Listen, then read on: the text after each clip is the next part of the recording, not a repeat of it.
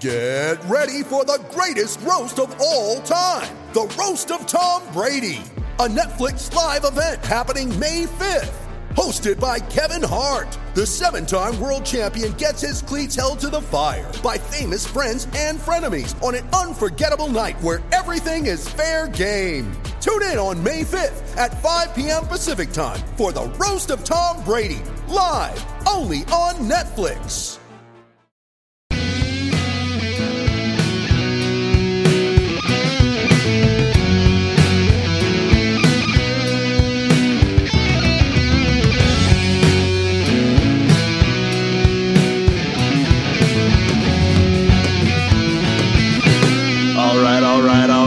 To quote Matthew McConaughey, hello and welcome to season 2 episode, I do believe it's 10. This is our second take of this. I'm pretty sure it's 10 of the Brewers and Bruins podcast, the hockey podcast, network podcast presented by Bruins Diehards and sponsored by Save More Spirits, a drinkable podcast you could taste. My name is Cam Hazard. We've got great friend of the pod, Nick Lanciani, joining us, or really just me once again, because it's really just me and him. Nick, how are we doing tonight? Well, it looks like it's a Brewers and Bruins date night, so I'd say it's going pretty well. Hell yeah. I also feel weird calling you Nick instead of Lancey, so I'm going to stop doing that now. By all means, call me Lancey as much as you want. Hell yeah. We are going to do a little World Junior Championship recap right here from the reigning World Junior Hockey Champions, United States of America. But first, a little something from our sponsor. This episode, like the last couple you've listened to, is sponsored by Save More Spirits. Check them out for all of your beer, wine, and liquor needs. They have all of the macro brews, literally every single one of them, as well as a healthy offering of local beers and craft beers from all over. Locations in Somerville, Medford, Cambridge, Malden. You can also do online ordering through Drizzly and Minibar. If you want to learn more about that, check out their website, savemorespirits.com. That's Savemore, SAVMORS. And then Pirates.com. Kind of a weird spot to cut it off with the Pirates, but there's no E in there, so make sure you're spelling it right. So yeah, shout out Save More. Let's get into the nitty gritty here. We are broadcasting not live from the United States of hockey after a really exciting gold medal game, at least for us south of the border.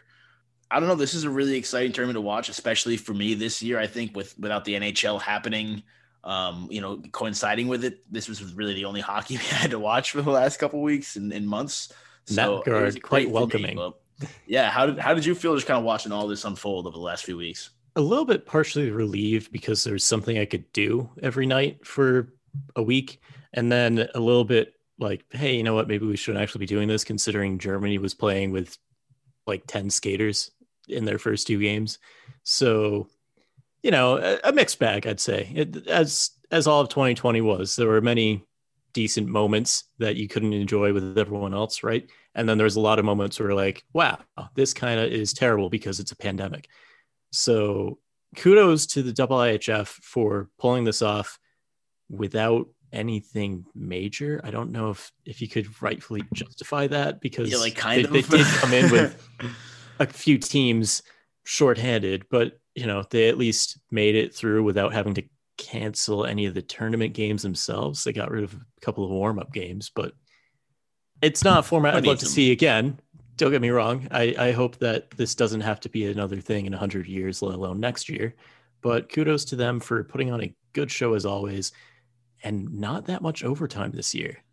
So we didn't even have to go to a dreaded shootout to determine literally anything. I mean, of course, they got rid of it in the gold medal game to begin with, but the games themselves, as one-sided as some of them were, they at least were moving right along in terms of pace. So it was kind of the perfect way to ease back into, we're starting up with the NHL next week, so everything's just going to go from 0 to 100 really quick, even though technically the ECHL has been going on this whole time. Nobody tell them. True. And we're going to get to the U.S. and stuff in just a second, but just because you did mention the lopsidedness of a couple of those games, this happens every year. There's one game like the Canada-Germany game where Germany was severely shorthanded and coming off of the second half of a back-to-back. They lose 16-2 to Canada, and people are like, this shouldn't even be in this tournament. We got to limit it to like 4 fucking teams or something like that. I mean, And I it's think funny it's 'cause, clearly obvious what side of the argument I'm on, but yeah, how do you? The Canadian fans will say, "Oh, talk about class," after the Americans beat them in the gold medal game, and then Yeah. they beat Germany 16-2. Well, they don't really have a team to begin with. Well, okay, but if you want to talk about class, I honestly don't care. Run up the score as much as you want from U20s up. It's professional at that point versus if it were the U14 or U16 tournament. In that case, don't run up the score. But anything from here on up, I don't care how many goals you score. I would like to see the format be better in that maybe you play teams of your comparable nature.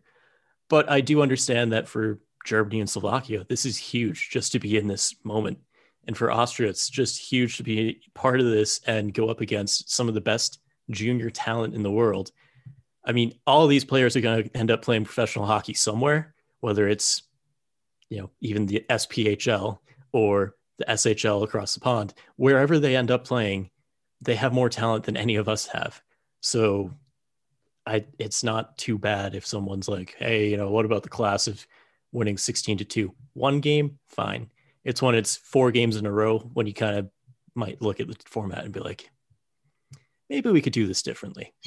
Yeah, for sure. I get that. And especially for Germany this year, it's like they came in, they had the COVID issues. They pretty much half their lineup was wiped out. They were playing with 2 lines like it's a fucking Mike's youth hockey tournament. You know what I mean? Tim Stützle ended up being their entire team. Yeah, and my goodness, he was phenomenal. But even you look at that, it's like, okay, they come in, they lose 5-3 to a Finland team that ends up being pretty strong. They get shit on by Canada the next night, which again, obviously Canada, very strong team. Germany's super shorthanded, second half of a back-to-back. Canada's coming in fresh. That happens. But then they bounce back. They beat Slovakia in overtime. They beat Switzerland. And all of a sudden, they find themselves in the quarterfinals. So, it's not like they got a lot of their team back in that process, but it's not like they came in here and lost every game 16-2. They came in and they ended up making the quarterfinals, and they gave Russia a pretty good run for their money, a 2-1 game. I don't think anybody would have pinned that after losing 16-2 to Canada. So, one of my favorite things about the German national program these days is, in addition to Tim Stützle and Leon Draisaitl, it's the fact that former Bruin Marco Sturm was hired as the general manager of the men's national team and head coach back in 2015. So you can literally go back 5 or 6 years and trace the beginnings of where they're at now and how far they're going to go to, ultimately his entire career as one of the more prominent German players, and Dennis Seidenberg as the more prominent defenders. But just the culture that's been instituted from the top down has yielded this result where they played such an incredibly close game with Russia. The final score, 2-1, should tell you off the bat that it was a lot closer than people would think, because it wasn't 4-1. It wasn't, what ended up happening to Russia against Canada in the semifinal, where the Russians got shut out 5-0. If that had been the case in the quarterfinal, nobody would really be taking Germany as a potential threat in the years to come. But it was 2-1. So they should be on the rise, and it will be very fun to watch. Yeah, 2-1 against a Russian team that opened the tournament by beating the eventual gold medal of the United States.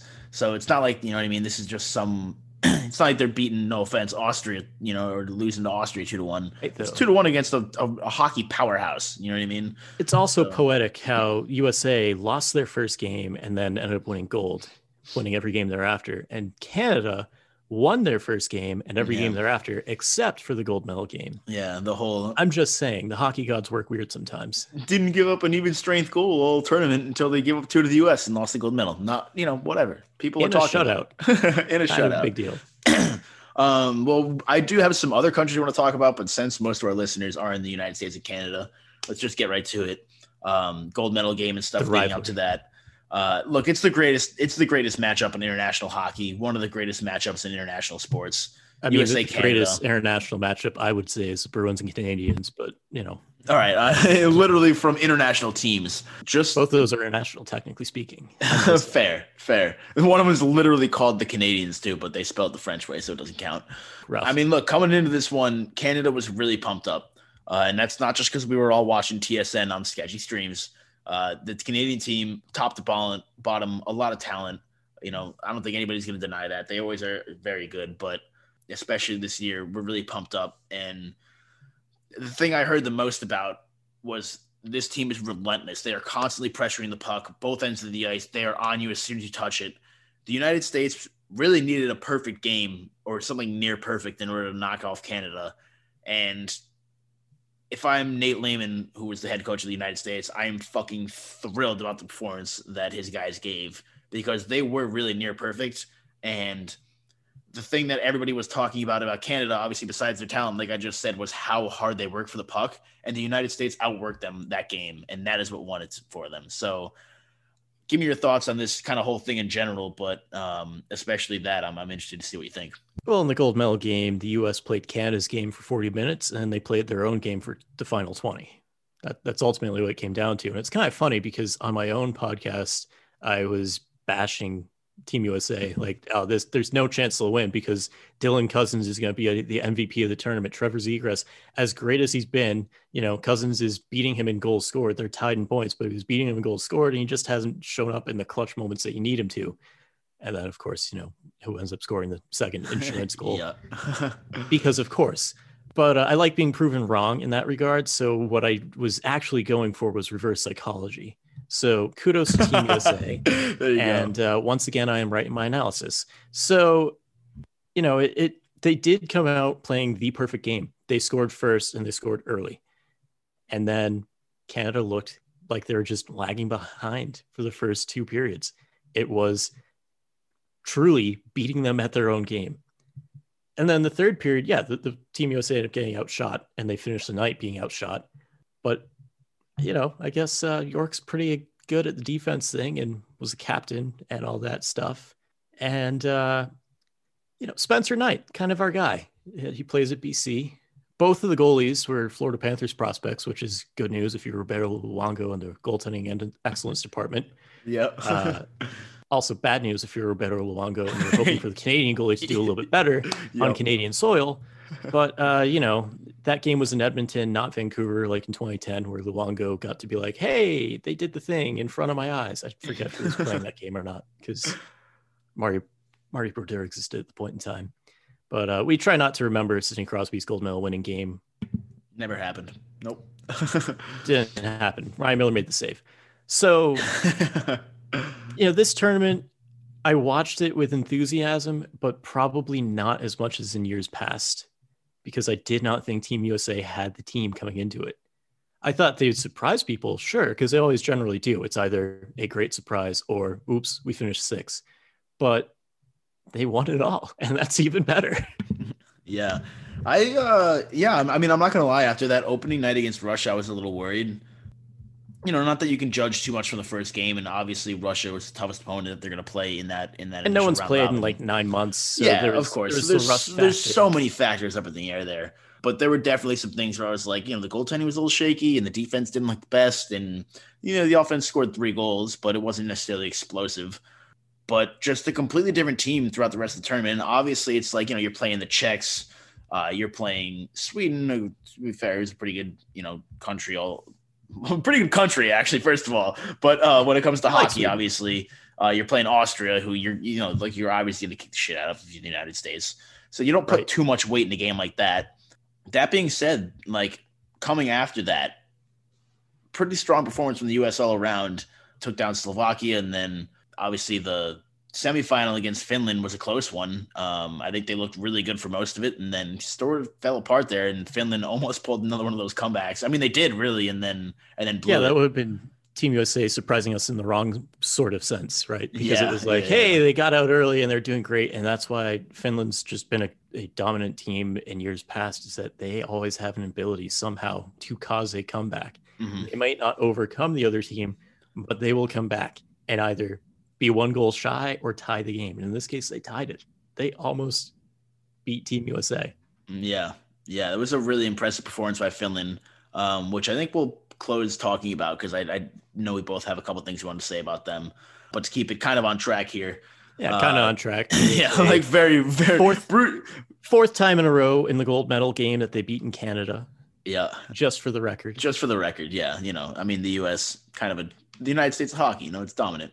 4-1 overall against Canada for the gold. Just saying. Yeah, We'll just ignore the throwing that out there. Olympics. Look, we're just stating the facts for the people out there who are interested in the facts. I'm a journalist, I mean, Lancey's got experience in it there too. I We're love my just trying to Canadian show it. friends dearly. I'm just spouting the facts. Yeah. So yeah, I don't know. I was super impressed with the United States again. I said the other day on the podcast, which just went up today and yesterday, I guess yesterday, but I really did think Canada was the team to beat here. And well, I guess by the time people are listening to this, like the day before yesterday or whatever, We're pretending it's Friday already. Yeah, I don't know. But yeah, I mean, I was on the record saying I thought Canada was the team to beat. The U.S. is going to need a good one, and they got it. Like I said, I mean, the U.S. obviously a lot of talent. Offensively, Zegras was clearly the standout. Defensively, it was York, like you had mentioned, and Spencer Knight was fucking phenomenal in goal, especially last night. Canada really started to turn on the Jets in that third period, and the one that really stood out to me was that one backdoor leg save he had, which shout out Chris afterward tweeted, I don't know how Knight left his pad down there, which I don't know either because he had people jamming at him. But he was rock solid. Goalie, it just happens sometimes. Yeah. Also set shutout records for the tournament as well. In hindsight, which was pretty awesome. But yeah, I mean, look, the biggest thing from a team perspective for me was that, especially in those first two periods, the U.S. really just looked hungrier. It comes down at the end of the day, hockey is a game of puck battles, it's a team game, but it comes down to individual or smaller games, right? All those puck battles, and you win hockey games by winning those. And the United States was first in the puck, and they were harder on the puck early on, and they got a couple goals out of it, and that ended up being the difference maker. The defense was strong. They had this Brad Marchand, but if he was American energy to them coming into the game, the bulletin board quotes being like, "We're going to win this," and then actually doing it. And then people freaked out because they brought a barrel out, not a trash can, but they brought a barrel out because supposedly they had something going with that, where they're like, one barrel at a time.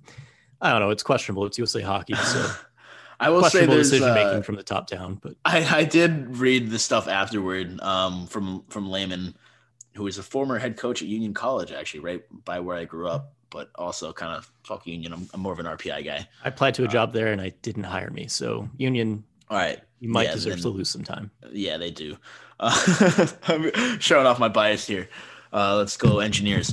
But yeah, anyway, I mean, I guess it was something to do with some old story about some big desert and, a bunch of people died crossing the desert. And the way they got people to survive was by laying barrels out. And pretty much you'd get to one, and the way you would keep going is because you would just be able to see the next barrel at the end of the horizon. So that was the mentality that they used, I guess, was one barrel at a time, taking things, whatever. So like most things with America, it's about oil. yeah, right. I don't know. I like to think it was water in there, but probably oil. Yeah, dirty oil money. But look, I mean, realistically, they probably knew they were going to get some backlash, bringing a barrel that is oftentimes used for trash onto the Canadian ice after beating them. But also, looking with the Canadian team's logo on it, and you could just coincidentally place a trash bag in there and be like, oops, it's not a barrel anymore, it's a trash barrel. Yeah. Look, this is the best rivalry in international hockey, and with all the events of, I guess by the time you're listening to this, everything going on, this is relatively harmless, and it's something to get excited about and yell at each other for in a way that nobody's going to get fucking killed for. Hopefully, Jesus, you never know in 2021 now, I guess. This is very true. And I mean, Vancouver did riot after a Stanley Cup final. We got to keep that in mind. And that was 10 years ago. Thanks for making me feel old now. That was hilarious though. Good time. Yeah, they knew what they were doing, but they also had a fair enough excuse where people could be like, it wasn't just like they were blatantly disrespectful. They just kind of shaded over some other stuff with it. So you win some, you lose some. But yeah, I mean, all things considered, I was really impressed with the turnaround the U.S. had. They looked really dominant since that Russia game. And again, a really near perfect performance for a good win against a very strong Canadian side. A very pleasant surprise. We joke here, but yeah, I mean, we're joking around a lot about Canada, obviously, but they absolutely deserve to be there, and no disrespect to them all. They're a very promising hockey program, as always. Right. So there's a reason that, we're pumping the U.S.'s tires so much for beating them. Finally, they decided to be good after 50 years of results in the World Juniors. Mm-hmm. Standout plays for me, obviously, were the goals. The couple Cam York defensive plays, the one diving with the stick, and then, a couple just really strong defensive plays. I saw one on the left side where he just kept somebody from driving to the net. That kind of defense oftentimes really overlooked as a also former defenseman. That's the kind of stuff that I probably appreciate a little bit more than other people. But, those opportunities can very quickly turn into opposing goals. So I definitely wanted to give him a quick shout out. And then I love the Turcotte goal for all the reasons above. As a forward, that was just beautiful. And I would normally be the person that passes to other people. So same. Definitely more of a pass first kind of guy over here. Definitely more of a David Krejci style player. Oh, yeah. Yeah, than a David Pastrnak. Upon this rock, I shall build my great forces. As always. And then, I can't say enough good things about Spencer Knight, especially last night was just phenomenal. I won't pretend to be a total goaltending expert in the same vein as another great friend of the podcast, Silverman. But I do know when you come out of the game with a shutout and 3 in the tournament, that's pretty fucking good. So, generally pretty good. Yeah. So his goal against average was a little higher than Levi's goal against average, but I mean at the same time, Canada outscored their opponents 41-6 in the entire tournament. US, it was a little closer to pretty much dead even, but the final result is all that matters. And the USA got the gold. Heckin' right. So yeah, we'll be basking in the glory for the next year. Can't wait for the next time around. Hopefully, the whole coronavirus situation is a lot more relaxed, and hopefully we can have fans again. Yep, for sure. I've always wanted to go see the Edmonton Mall because it's going to be in Edmonton and Red Deer again. Sure, yeah. there's a cool idea. Edmonton Mall. Bars in Edmonton. That's got to be something. Has to be. But yeah, so let's close it out here talking about Finland a little bit more because they were, obviously they came up short against the U.S., but they almost played the upset coin again after doing it just, was it 2 nights before? Was it against, 2 nights before against Sweden with a pretty ridiculous comeback. I know you wanted to shout them out, so I'll just hand the floor to you. Well, it's worth shouting them out because if you remember in the bronze medal game, a Bruins prospect was guaranteed winning the bronze. And in this case, congrats to the Finnish Bruins prospect, of which I don't have their name in front of me, but they were just drafted in 2019 in like the 6th round or something. So congrats to him. Finland has been a fun team to watch really since Patrick Laine came through in World Juniors. And I think they're still kind of at the peak of their performance, whereas Sweden has gone down in recent years, especially this year. They ended up losing their 54-game consecutive preliminary round streak. So, Finland's kind of picking things up and taking off where they left off. I don't know. I'm excited for Finland to see what they do in the next year and 2 and so forth. I think Russia, while they were disappointed with the outcome, the 4 superpowers ended up being the medal games. That's pretty much it for the next couple of years, at least.